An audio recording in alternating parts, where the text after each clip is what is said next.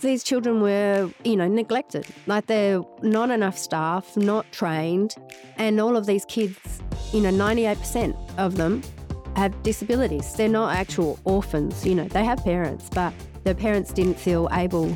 And a lot of pressure from a lot of different parts of society and from government and culture and heritage, making them not only feel inadequate or unable to raise their children, but to genuinely, in a lot of cases, think that the state could do a better job. And so they've given their kids up with these disabilities, but the people they've been entrusted to have no training in disability. And the ideal is a silent space. If kids are seen to be crying, they're seen to be doing the wrong thing. But what we know is kids cry to communicate, and if you don't respond or aren't attuned to that, they stop.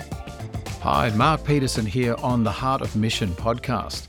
Today we're thinking a little bit about some of the most vulnerable people in the world, children with disabilities in orphanages. The episode, though, is not just for people with bleeding hearts. This is for followers of Jesus who hear his words about the vulnerable and the outcast and are jolted into action, like T. We'll hear more from her in a moment. There's this great passage in Luke chapter 14 in the Bible about outcasts. Jesus has received an invitation to be a special guest at the house of a prominent, upstanding religious person. But as he sees all these supposedly good people around him jostling for greatness, he has some rather uncomfortable words to say to his host. Jesus says, when you give a luncheon or a dinner, don't invite your friends, your brothers or sisters, relatives or rich neighbours. If you do, they may invite you back, and so you will be repaid. But when you give a banquet, invite the poor, the crippled, the lame, the blind, and you'll be blessed. Although they cannot repay you, you'll be repaid at the resurrection of the righteous. I reckon that would have been a bit of a mic drop moment. Today we meet T, who headed to Asia nearly 20 years ago now to work with orphans with disabilities. Her journey to mission began even before she was a Christian, as we'll hear, and it has involved getting married and having kids along the way, and more recently, a COVID-induced hiatus from her ministry location, during which time she's found other ways to work with the vulnerable on behalf of Jesus here in Australia. But there's so much to learn from T about the journey she's been on. As she and her husband have been praying for the door to be open for them to return to the work they've been doing overseas, she's had a constant sense that God's work for them in Asia is not yet finished. She has a great story to tell. Parts of this are not comfortable to hear. But for those of us who are so wealthy, so abundantly provided for, not just materially, but also emotionally and spiritually, perhaps this is an important and timely challenge. Let's meet T. Countless souls around the world who do not know Jesus and can't easily access the gospel. This is the Heart of Mission. What small role can you play in God's big world? Missionaries, cross-cultural specialists, pastors, their stories and perspectives can really help us. Thanks for joining us. Grab a cuppa and strap in as we demystify, decode, and de-stress the great challenges of cross-cultural mission. Welcome to the Heart of Mission podcast, T. It's fabulous to have you with us.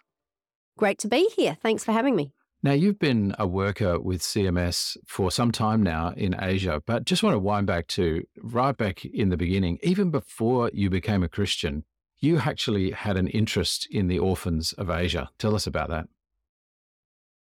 Yeah, I think like a lot of people, becoming a Christian can be a long process. So as a teenager, I was certainly around other Christians and had understanding of who Jesus is.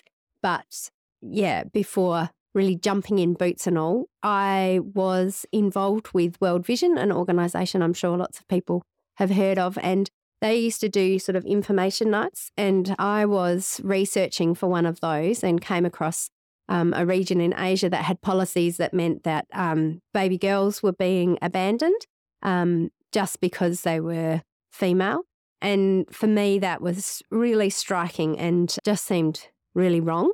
My heart was really moved for that, and I I guess I wanted to let those baby girls know that they were loved and that they were precious. And so I had in my head that I would like to go one day and to let those babies know that they were loved. So yeah, that was really before I realized that the most important thing was for anyone to know that they're loved by God. And so when I did become a Christian and really realize that life is either all for God or not at all, like you can't fool him. So either boots in or don't bother sort of thing. I realized actually that the most important thing for those babies and for anyone is to know that God loves them, not just that me, T, loves them, nice though that may be. The more important thing is that they know God loves them. So yeah, those two things came together. So tell us about that process then. You've already indicated that it was a journey, you coming to understand the love of God. What did that look like? Yeah, I think I had that message preached clearly to me and I had understood that, but I think it was more that idea that I could play games with God, that I professed that he sent his son Jesus to die and then choose to live my life and have my priorities as I wanted and to kind of fit God in around that. To be honest, the big challenge that came to me was at the end of year 12, when I was away on schoolies and had maybe made some choices that were not quite as overtly Christian as one might like. And a school friend really challenged me on that. She herself had had too much to drink and was emboldened to accuse me of my hypocrisy. And in a funny turn of events, like, I was warned, don't come back, so-and-so's looking for you. She's really angry. And in the end, I snuck in around the back with a couple of my mates and she found me and just started saying, you say you're a Christian, but then you go and do this and you go and do that. And my other friend stood up and started yelling back at her, no, T's the best Christian I've ever met. She really cares about people. She loves people. And I was sort of sat in the middle going, oh my goodness, the person I want to be wrong is totally right. The person I want to be right is completely wrong. And I think in that moment I realized, it was all or nothing, that God either is who he says he is and you respond with integrity and a whole heart and whole life, or he's not. So how did that change things for you then? I mean, I guess lifestyle, some things, but also your perspective. Did that change or was it a sense of it kind of making sense of perspective you already had? Tell us about that. Yeah, I think it just, I am a passionate person. I'm an enthusiastic person. If I'm going to do something, it's worth doing. So I don't think it would be right to say that in that moment my entire character or perspective or attitude toward life changed. I think what happened was I realized that those things about me that are strengths and weaknesses are from God, and that if he's the giver of life then and the giver of those things, then those things should be directed back to him and used for his glory. And so in whatever feeble way I can do that, then that needs to be my priority. And that can look very different for different people. But for me, having my life be all about the gospel is a lot easier in my mind and my heart to not have a gap between those two things. So for the last few years, working in a secular job, I find that really challenging. I think there's unique challenges to that and a tension for me in wanting to be wholehearted and in believing that the most important thing for people is to know Jesus, but not being able to live that or share that is a challenge, which interestingly, where we live in Asia, it's not like you can declare from the rooftops that Jesus is Lord. But yeah, I don't know. I think I don't feel that dissonance that I think is a real challenge here in Australia. So take us back to when you first started thinking about being a missionary, a gospel worker for Christ overseas. Tell us, how did you come to that decision to do that?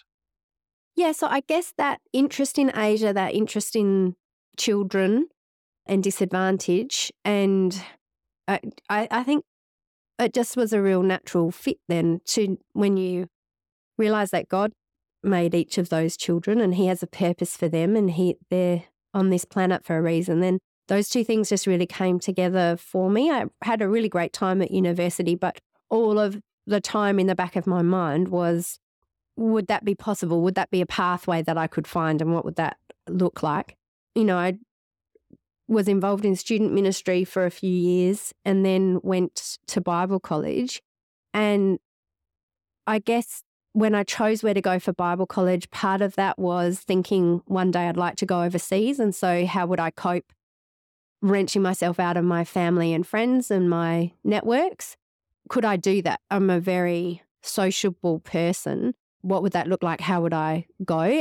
And Bible college was a real challenge, especially that first year, to feel like all of those people that reinforce and reflect back to you who you are and how you fit in the world, to have them all go. That can be exciting to discover new parts of yourself and everything, but it's also very disorientating. But I think that was a really helpful process to then go to Asia and to go through that again, and to know that even when that was really devastatingly lonely and hard, that I could do that I had gone through that process, that God had been faithful, that he had provided, and that there was that deep resilience in his word and through his spirit to create again, to discover who I am, to build relationships.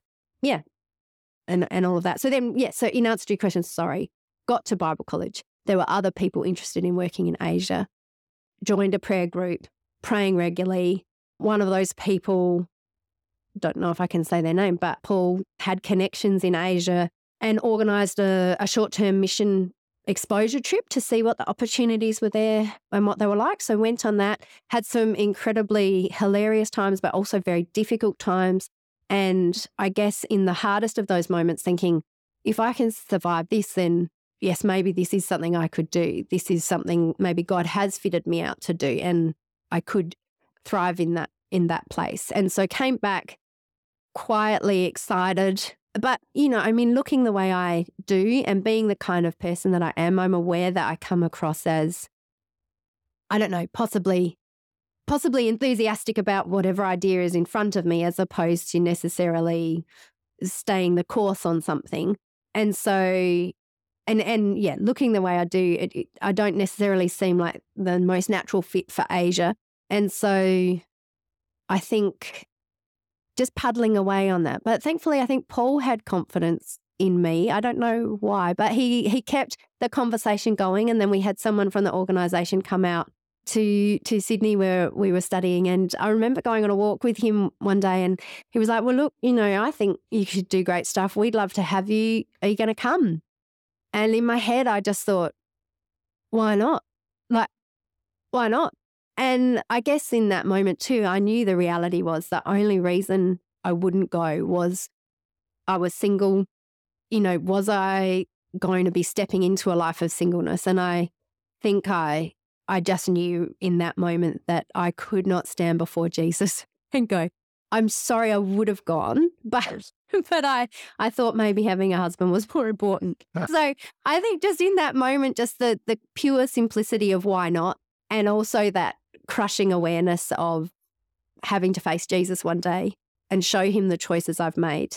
Especially knowing what he's put on your heart in terms of this concern for these orphans of Asia. Yeah. And that by that time, that had already been going for 6-7 years. And so you get to that point where you go, well, are you all talk or are you going to do that?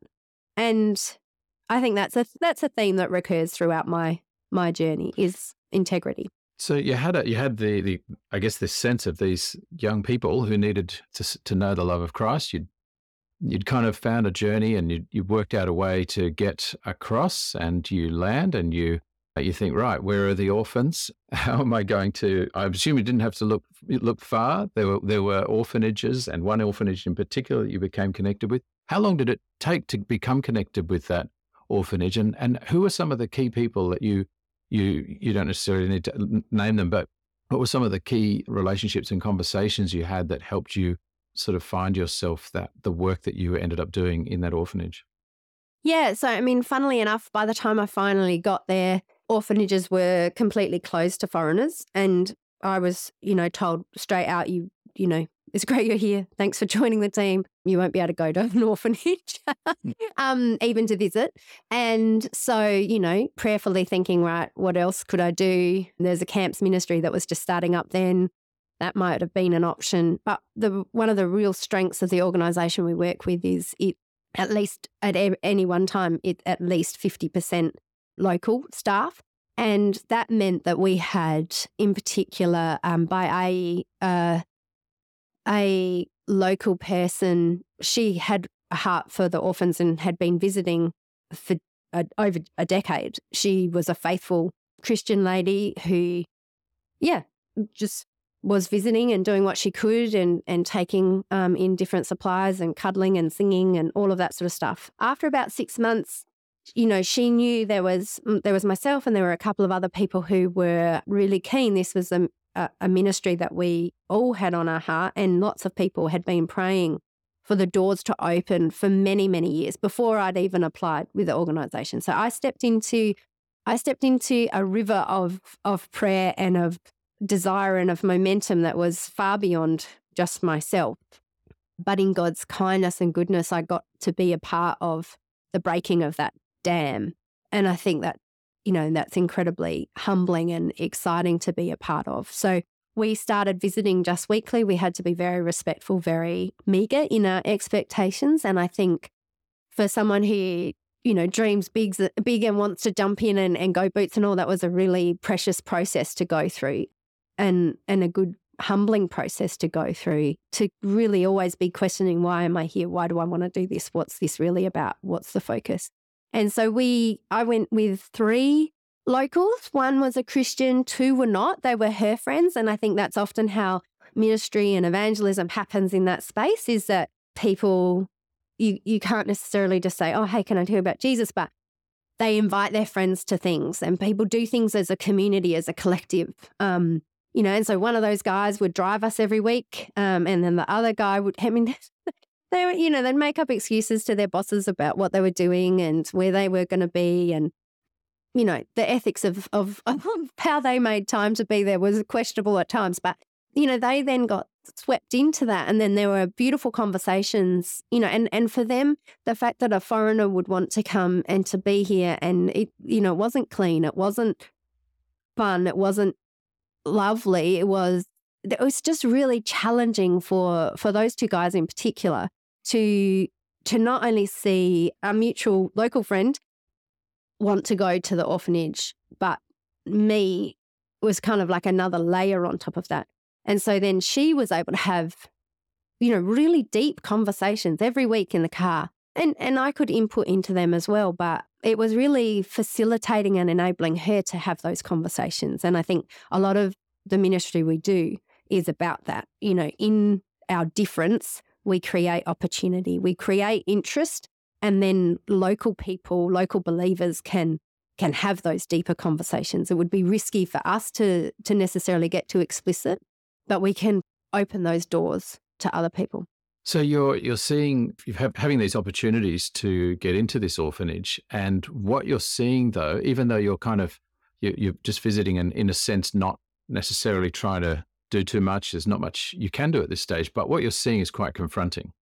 Yeah, for sure. I mean, these children were, neglected. Like, there are not enough staff, not trained, and all of these kids, 98% of them have disabilities. They're not actual orphans, they have parents, but their parents didn't feel able.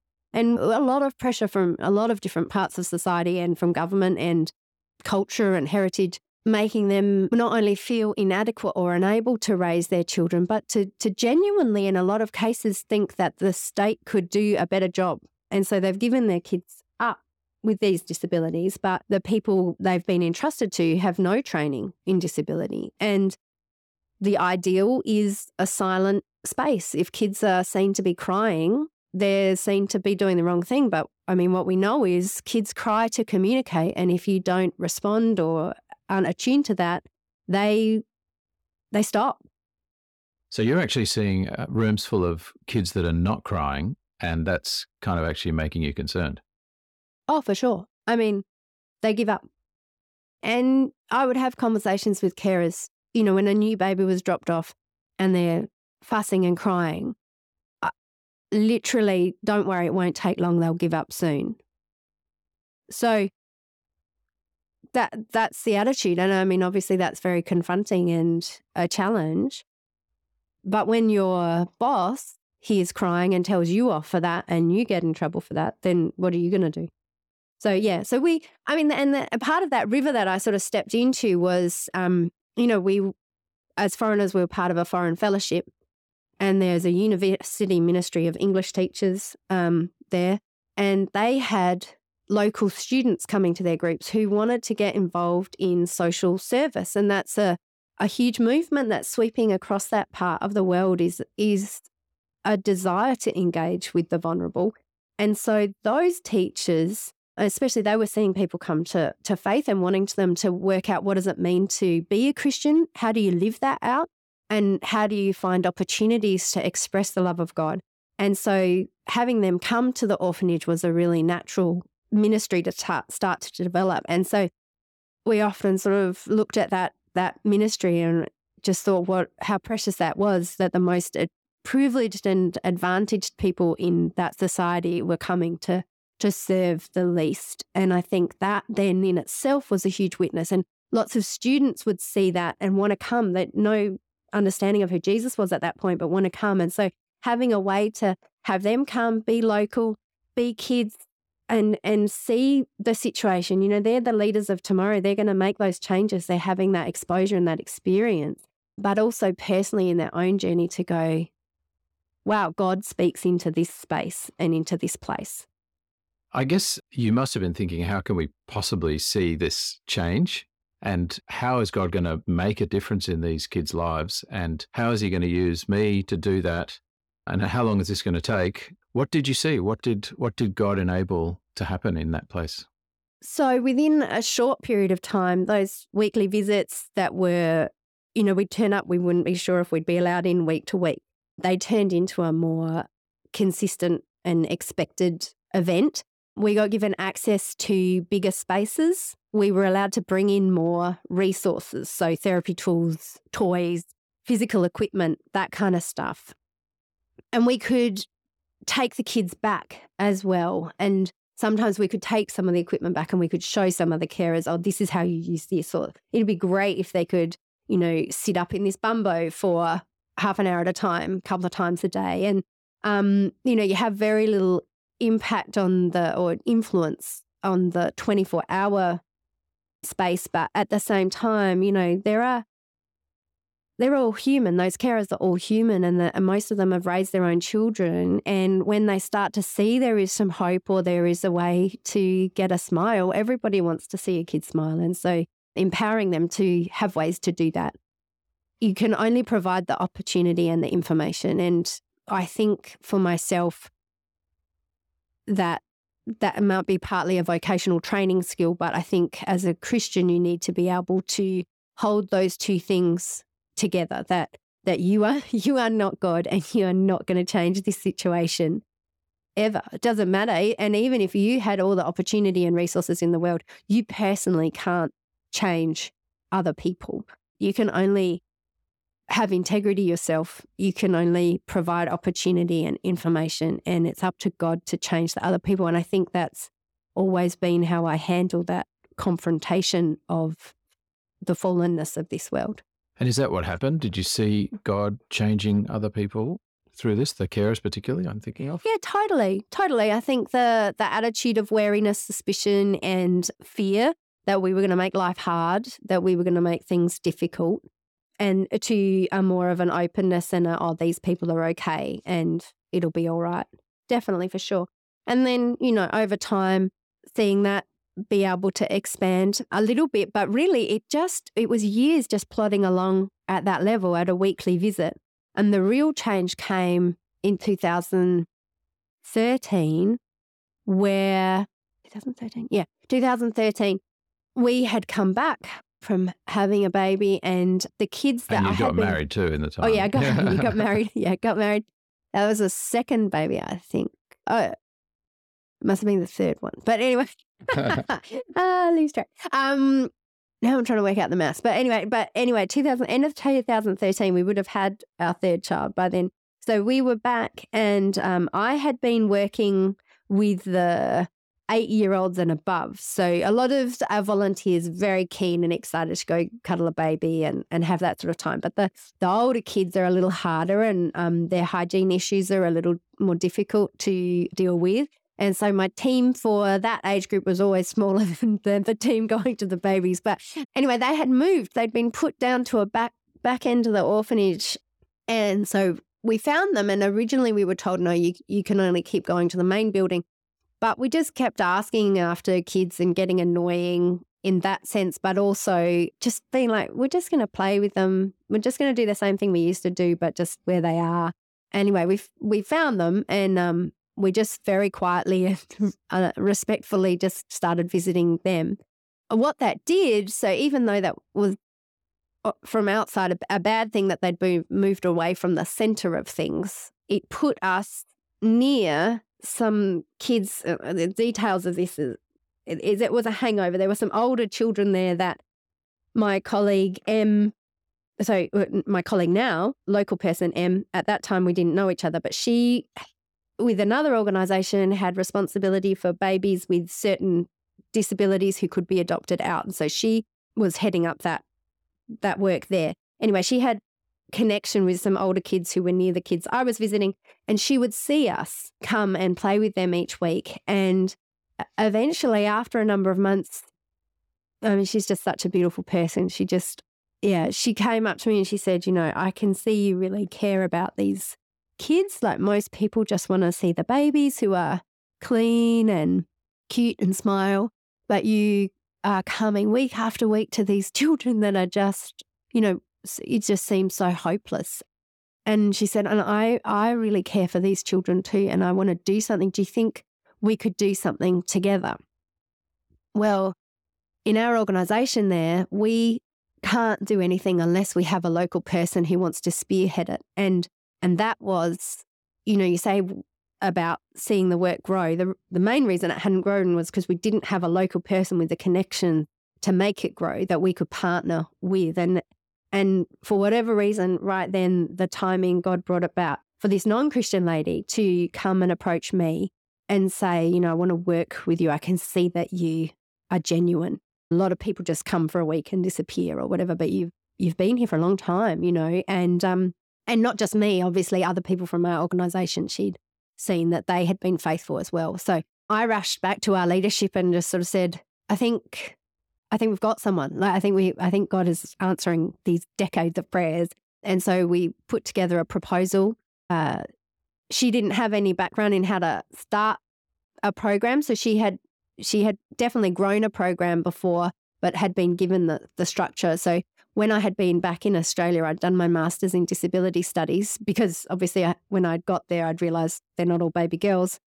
They all have disabilities.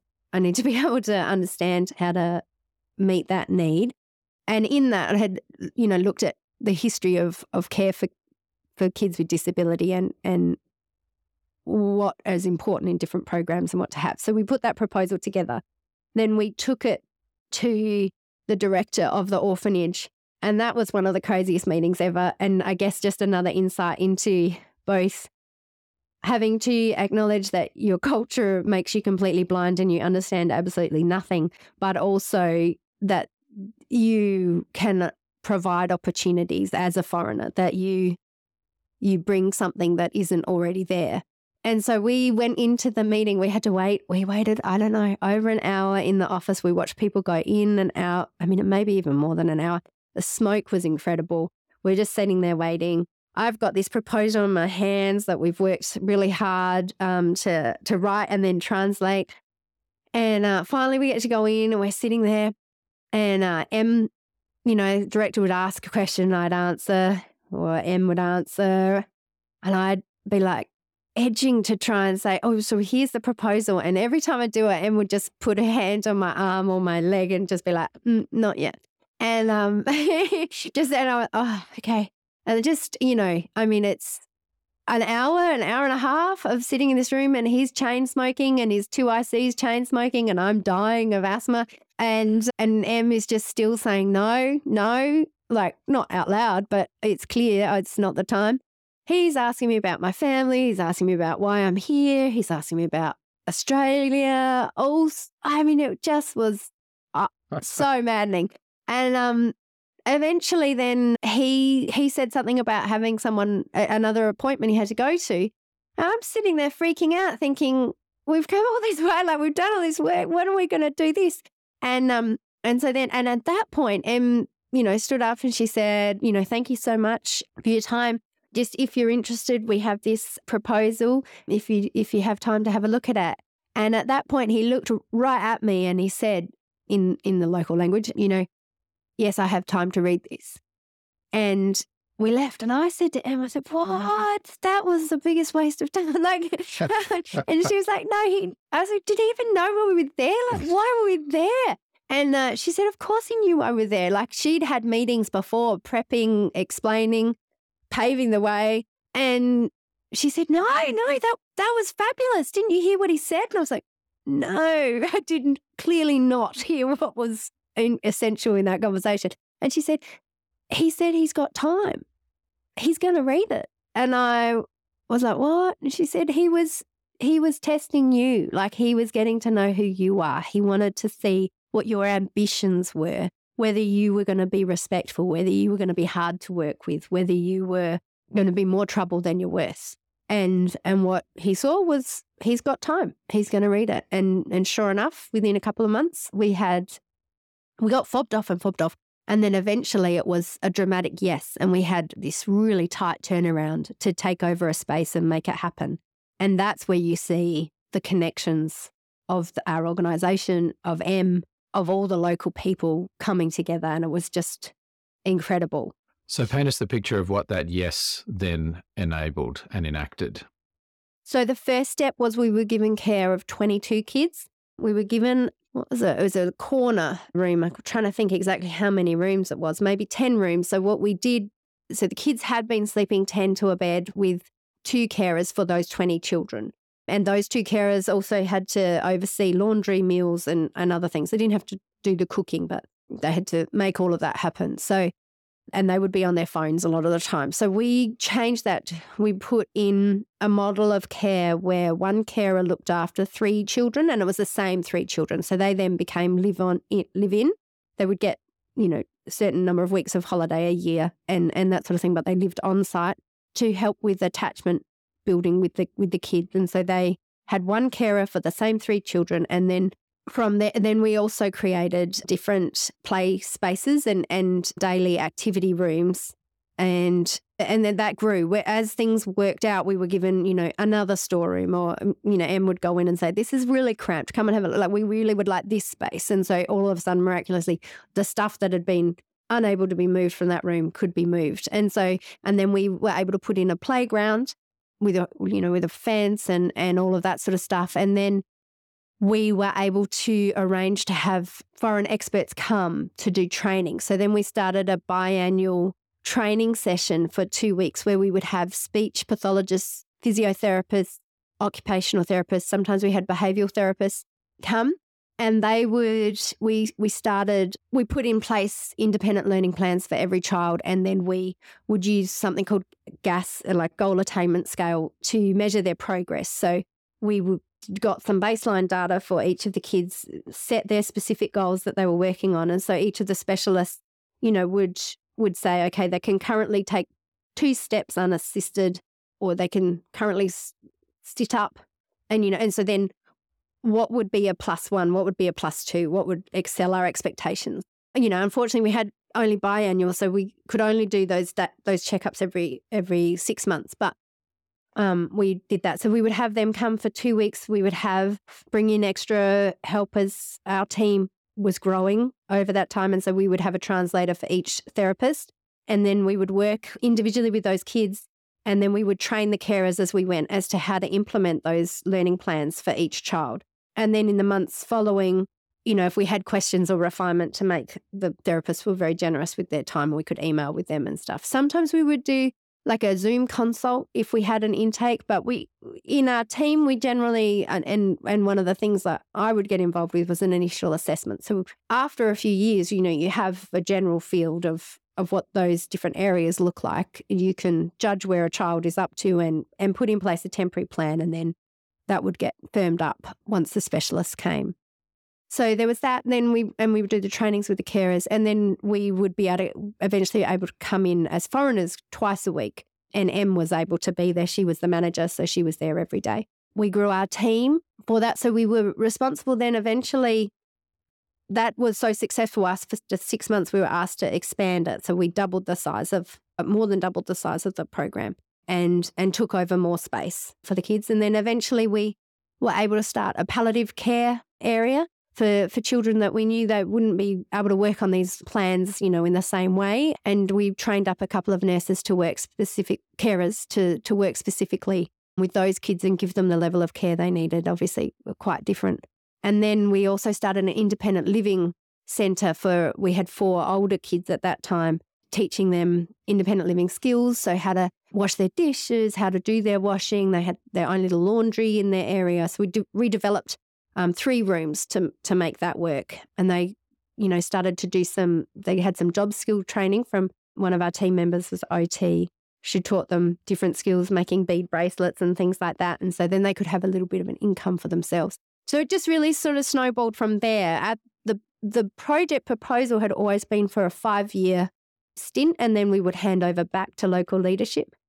We took an extra year to do that handover, and just before COVID hit, we had been moving towards them taking back responsibility, and we had a really nice sort of supported handover plan in place and agreement that we would continue to do that biannual training and weekly visits, but COVID obviously put an end to that. 2 months ago was able to start visiting again. So pretty much since end of 2019 till now, no regular visits have been possible. So she's just started going back. And when I get back, we're hoping, over time, the doors will open. We'll come back to COVID in that period in a minute. Two other things I wanted to cover. The first was the whole idea of being able to provide long-term homes for these orphans. That was obviously on your mind. Yeah, so we were given care of the kids that were basically seen as unadoptable, unfosterable, uneducatable. And, we're really proud that over that period of time, I think it's had 11 kids adopted and 2 actually have parents waiting to come and get them. They haven't been able to get in country for the last 4 years. And dozens of kids put into foster care because they have these plans, and we can train the foster families in how to look after them. And, there's complicated supervision that goes on with that as well. And in terms of education, we really advocated for a school to be set up in the space and for certain ones of our kids to be able to go. Over that time, the government's policy towards kids with disability and education changed.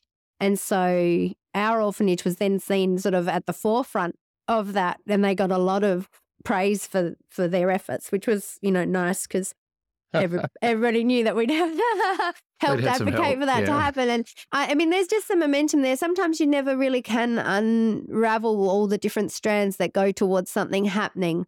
And God knows, so you don't really need to make sure you've identified all of it. But yeah, there's a school there. We continued to advocate for certain ones of our kids. The selection for who gets to go to school is basically who's ambulant and considered a desk, as opposed to who, intellectually is going to really thrive from that stimulation. So that's an ongoing process. But yeah, it's been good to see kids get permanent homes. That's not going to be the future for a lot of them. So working hard to raise the standard of care in their home is equally important. The other question I wanted to ask you before we came to COVID and your current situation is what happened to Em through all of this? Yeah, so I love looking at our team because you just see God at work so enormously. When Em eventually came to work for our organisation, and part of our expectation is that we all do a weekly Bible study together. So she came, and it would have been more than a year that she was just sort of enduring it and tolerating it. And then one day she in that, we were saying, oh, how does this apply or whatever? And she said, oh, well, we as Christians, blah, blah, blah, blah, blah. So afterwards I said to her, you said for the first time we as Christians. Yeah. And she said, yeah, I reckon Jesus is real. And so we went through 2 ways to live just for my own Western concern to make sure that she actually knew what she was saying yes to. You can be sure that when she went through the baptismal process with her local church, it was more rigorous than that. But yeah, that was a really exciting day just to pray the prayer with her and kind of, in my mind, lock that in. But just to watch her grow from then has been astounding, and just those different aha moments. And that's the beauty of working somewhere long term and really journeying with people as your friends, is that you get to see that unfold and the Spirit work and shine light in different areas. But on our team, there was Hannah. So she had a Catholic background. In our team meetings on site, we would always do a time of prayer. Like we'd do an update and then we'd go around and pray. She started, I don't even know, maybe the first few months she wouldn't pray. Just was beyond her experience to pray in public or out loud. Then she wrote a prayer on her phone and she would read it word for word. It was the real, like from the prayer book type of prayer. And I still remember the first day that she didn't use her phone and she started her prayer with, Father, we want to ask that you would do whatever it was. But she started with Father and not the formal term for God. And it was just a beautiful moment. So watching her grow. And then another one of our key members, she was from a more sort of, I guess we'd call it a Penty background, a little bit more free church. That's probably a technical term, but it may not apply there. But she was all about the feelings and in tears most of the time, like seeing what she was seeing and everything. And just watching her mature and grow and know that there's real content to the gospel and there's real action that comes out of the gospel. And also she was really great at working out how to have activities that would foster gospel conversations with the kids or songs that would have a gospel element, because we have to be very careful about how we do those things, but it can be done. Okay, so I guess the last 4 years or so has been quite different. And yeah, you mentioned COVID and you've been out of country for that length of time. You've been here in Adelaide and you've spent a whole bunch of time with your family and you've got involved in a different kind of work while you've been, I guess, waiting for the visa question. And that's been a long-term question. And the work you've been doing has been with, I guess, children with, well, it's really with parents on this side, hasn't it? Just give us a quick summary of some of the work you've been doing with the Riley Foundation here in Adelaide. Yeah, so we work with, it can be a little controversial for people, but we work with parents who've had their kids removed by DCP. And so those parents are typically coming from very vulnerable, disadvantaged backgrounds. And I think without knowing it, I had really wanted to do work that was meaningful, but really didn't want to do work that lined up too much with where my heart beat the strongest. We didn't want to put down roots here in Adelaide. And I think if I had got involved in work that was directly with children, that would have been too much of a too much of a competition or a challenge when the time hopefully came to be able to go. So God really answered our prayers in terms of providing that work, because my passion is to work with kids from hard places. But, I think biological parents they're just so, there's not time in this podcast to explore all those details. We live in a fallen world and the most important thing is that kids are safe. So there's absolutely never any question of compromising that. But being able to have a biological parent involved positively and productively in their child's life, even if that's not in the same house, but empowering those parents to parent, to help build their child to be the person God wants them to be. If you can turn that situation around a bit, I've found that really special to be involved in that. And the Riley Foundation is unique in that space, and it's providing a service of partnering with parents, helping them understand how to navigate the system and understand the system. it's like they're speaking another language. And so being able to translate and interpret that and break that down and say, this is what's really happening, and this isn't these, you have to make these changes, or you need to listen to this. So it's a really powerful work. And Nadia, my boss, she's got an amazing vision for that, and being able to support and encourage her in that work has been a real privilege. How has God worked in your heart over this time while you've been here in Adelaide? I guess not trying to put down too deep roots. You've had in mind that you'd go back, and yet that hasn't been possible until now. How are you different now to 4 years ago? And as you engage in the idea of going back on mission to Asia, what's that going to look like? Yeah, how am I different? I don't know. You kind of probably need to get Dee in here to answer that question. I've been studying pretty much the whole time we've been here. I think one of the real gap I've seen in my abilities in Asia is, when kids start to wrestle with the fact that they've been abandoned, there's real devastating identity questions that go on with that. And I guess that feeds into my passion for the Riley Foundation too. But so I've been studying psychology while we've been here. That's put a huge load on our family. Like that takes up every nook and cranny of spare time that there was. So I guess in a way, how am I different? I have a fresh appreciation that I am a bit of a workaholic, and it's easy to, that's always for a good cause, So I think being able to identify that and to work out how to manage that in a way that honours my family better. I think being here in Australia has given me space to do that, and perspective, a little bit more objectivity, because when we're in Asia, there's no question that a child with no kid, with no parents, neglected, like we're all as a family going to make that a priority. But what does that mean for us as a family to be doing that constantly? And so me still being me here, but in a different context, has enabled me to reflect on that. And Dee's been really supportive in that, I think, and to try and put in some better strategies and just mindfulness and awareness around that as we head back. I think I'll be in a stronger and more sustainable space to do that. So I guess I'm a bit different on that front.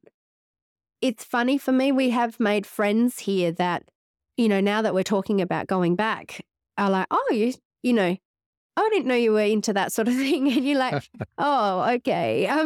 And then also supporters that are, like, oh, you're still hoping to do that. And I guess I find that really confronting to reflect on, because I guess a way I've coped over this last 4 years is to compartmentalize and to, like I've said, I'm a boots and all. I am where I am. I'm very present where I am. And I've endeavoured to do that. I think we were very aware from the start that God is either, of this 4-year period, that God is either sovereign or he isn't. And if he is, he has things for us to do here where we are. And so we tried to have really open hands and to look for what he had for us in this place and how we could serve him. And I hope that we've been faithful in that. But I think the confronting thing for me now as I process going back and I have those responses is to be, what does that mean? That there are people that don't know how important and that part of who I am. I think I've done that as a survival thing to cope. But yeah, so it challenges me, like how have I failed in that in some level? And I do struggle with sense of betrayal through this time. We haven't been able to have regular contact. We were asked not to have regular contact because of security reasons. And I think certainly early on, we would cry most days because we just felt that the rug had been pulled right out from under us and we had no way of continuing that connection. Yeah, and then the level at which you could have that connection just seemed like such fairy floss that it just was more painful to poke in those areas and not be able to respond. So, it's been a difficult 4 years in that sense, and just having to keep coming back to God and knowing that he understands in my weakness. It's too much, it's too much to hold all of those things in front of you all the time. But yeah, it's an interesting time. dependence on God as you look at this new hill to climb and the kind of re-sharing the vision of what you're doing. Mm. Look, one final question. What would you want to say to the person who is, back where you were when you were kind of thinking about whether to go overseas? Now, maybe this person that you're talking to already has that niggling idea in their head. What would you say to them about how to journey forward on that niggle? Yeah, what's your advice to them? I think I'd just say, why not? Honestly, like, people often say, oh, why should I do mission? Why should I go overseas? I just think that's wrong-headed. Like, Jesus made it clear, all nations, everyone, the whole lot, everybody. So I think the better question is the one I was asked, which is, why not? Well, and I wasn't actually asked it. I guess I was asked it in my head. I guess that maybe was God. But, why not? Like, why not go? What? We're so privileged. And people would say to us, and especially with Dee, even now, like, you're doing good work, you're involved in the church, like, why leave that? Like, it's an important ministry. It's like, well, he is amazing and he is doing great stuff and he brings unique skills to the table. But at the same time, when he steps down, there's 10 people waiting for that job, whereas in the place we're hoping to return to, that it's not that, And there's just such opportunity there that is not being taken up, and you can be a part of that. I think you've got one life, like, make it count. Make it count. T, it's been a delight. I won't show you how long the list is of questions I still haven't asked you, but because there is a lot more I'd love to ask about. But very appreciative for the long period that you've spent in Asia and thankful to God that He is nudging you and enabling you and your family to return. And our prayer is that return would be trouble-free and that you'd be able, or at least that you'd be able to get there without any more hindrances. So, thank you so much for sharing. All these stories have been really gripping. We're very appreciative of that. We will keep praying. Thank you for being on the Heart of Mission podcast. Thank you so much for joining us on the Heart of Mission podcast. What small role can you be playing in God's big plans? To find out more about CMS and opportunities that might be there for you, search us on the web to find your local branch and local social media channels.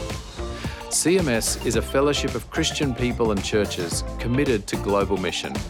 We work together to set apart long-term workers who cross cultures to share the gospel of our Lord Jesus Christ for a world that knows Jesus. See you next time.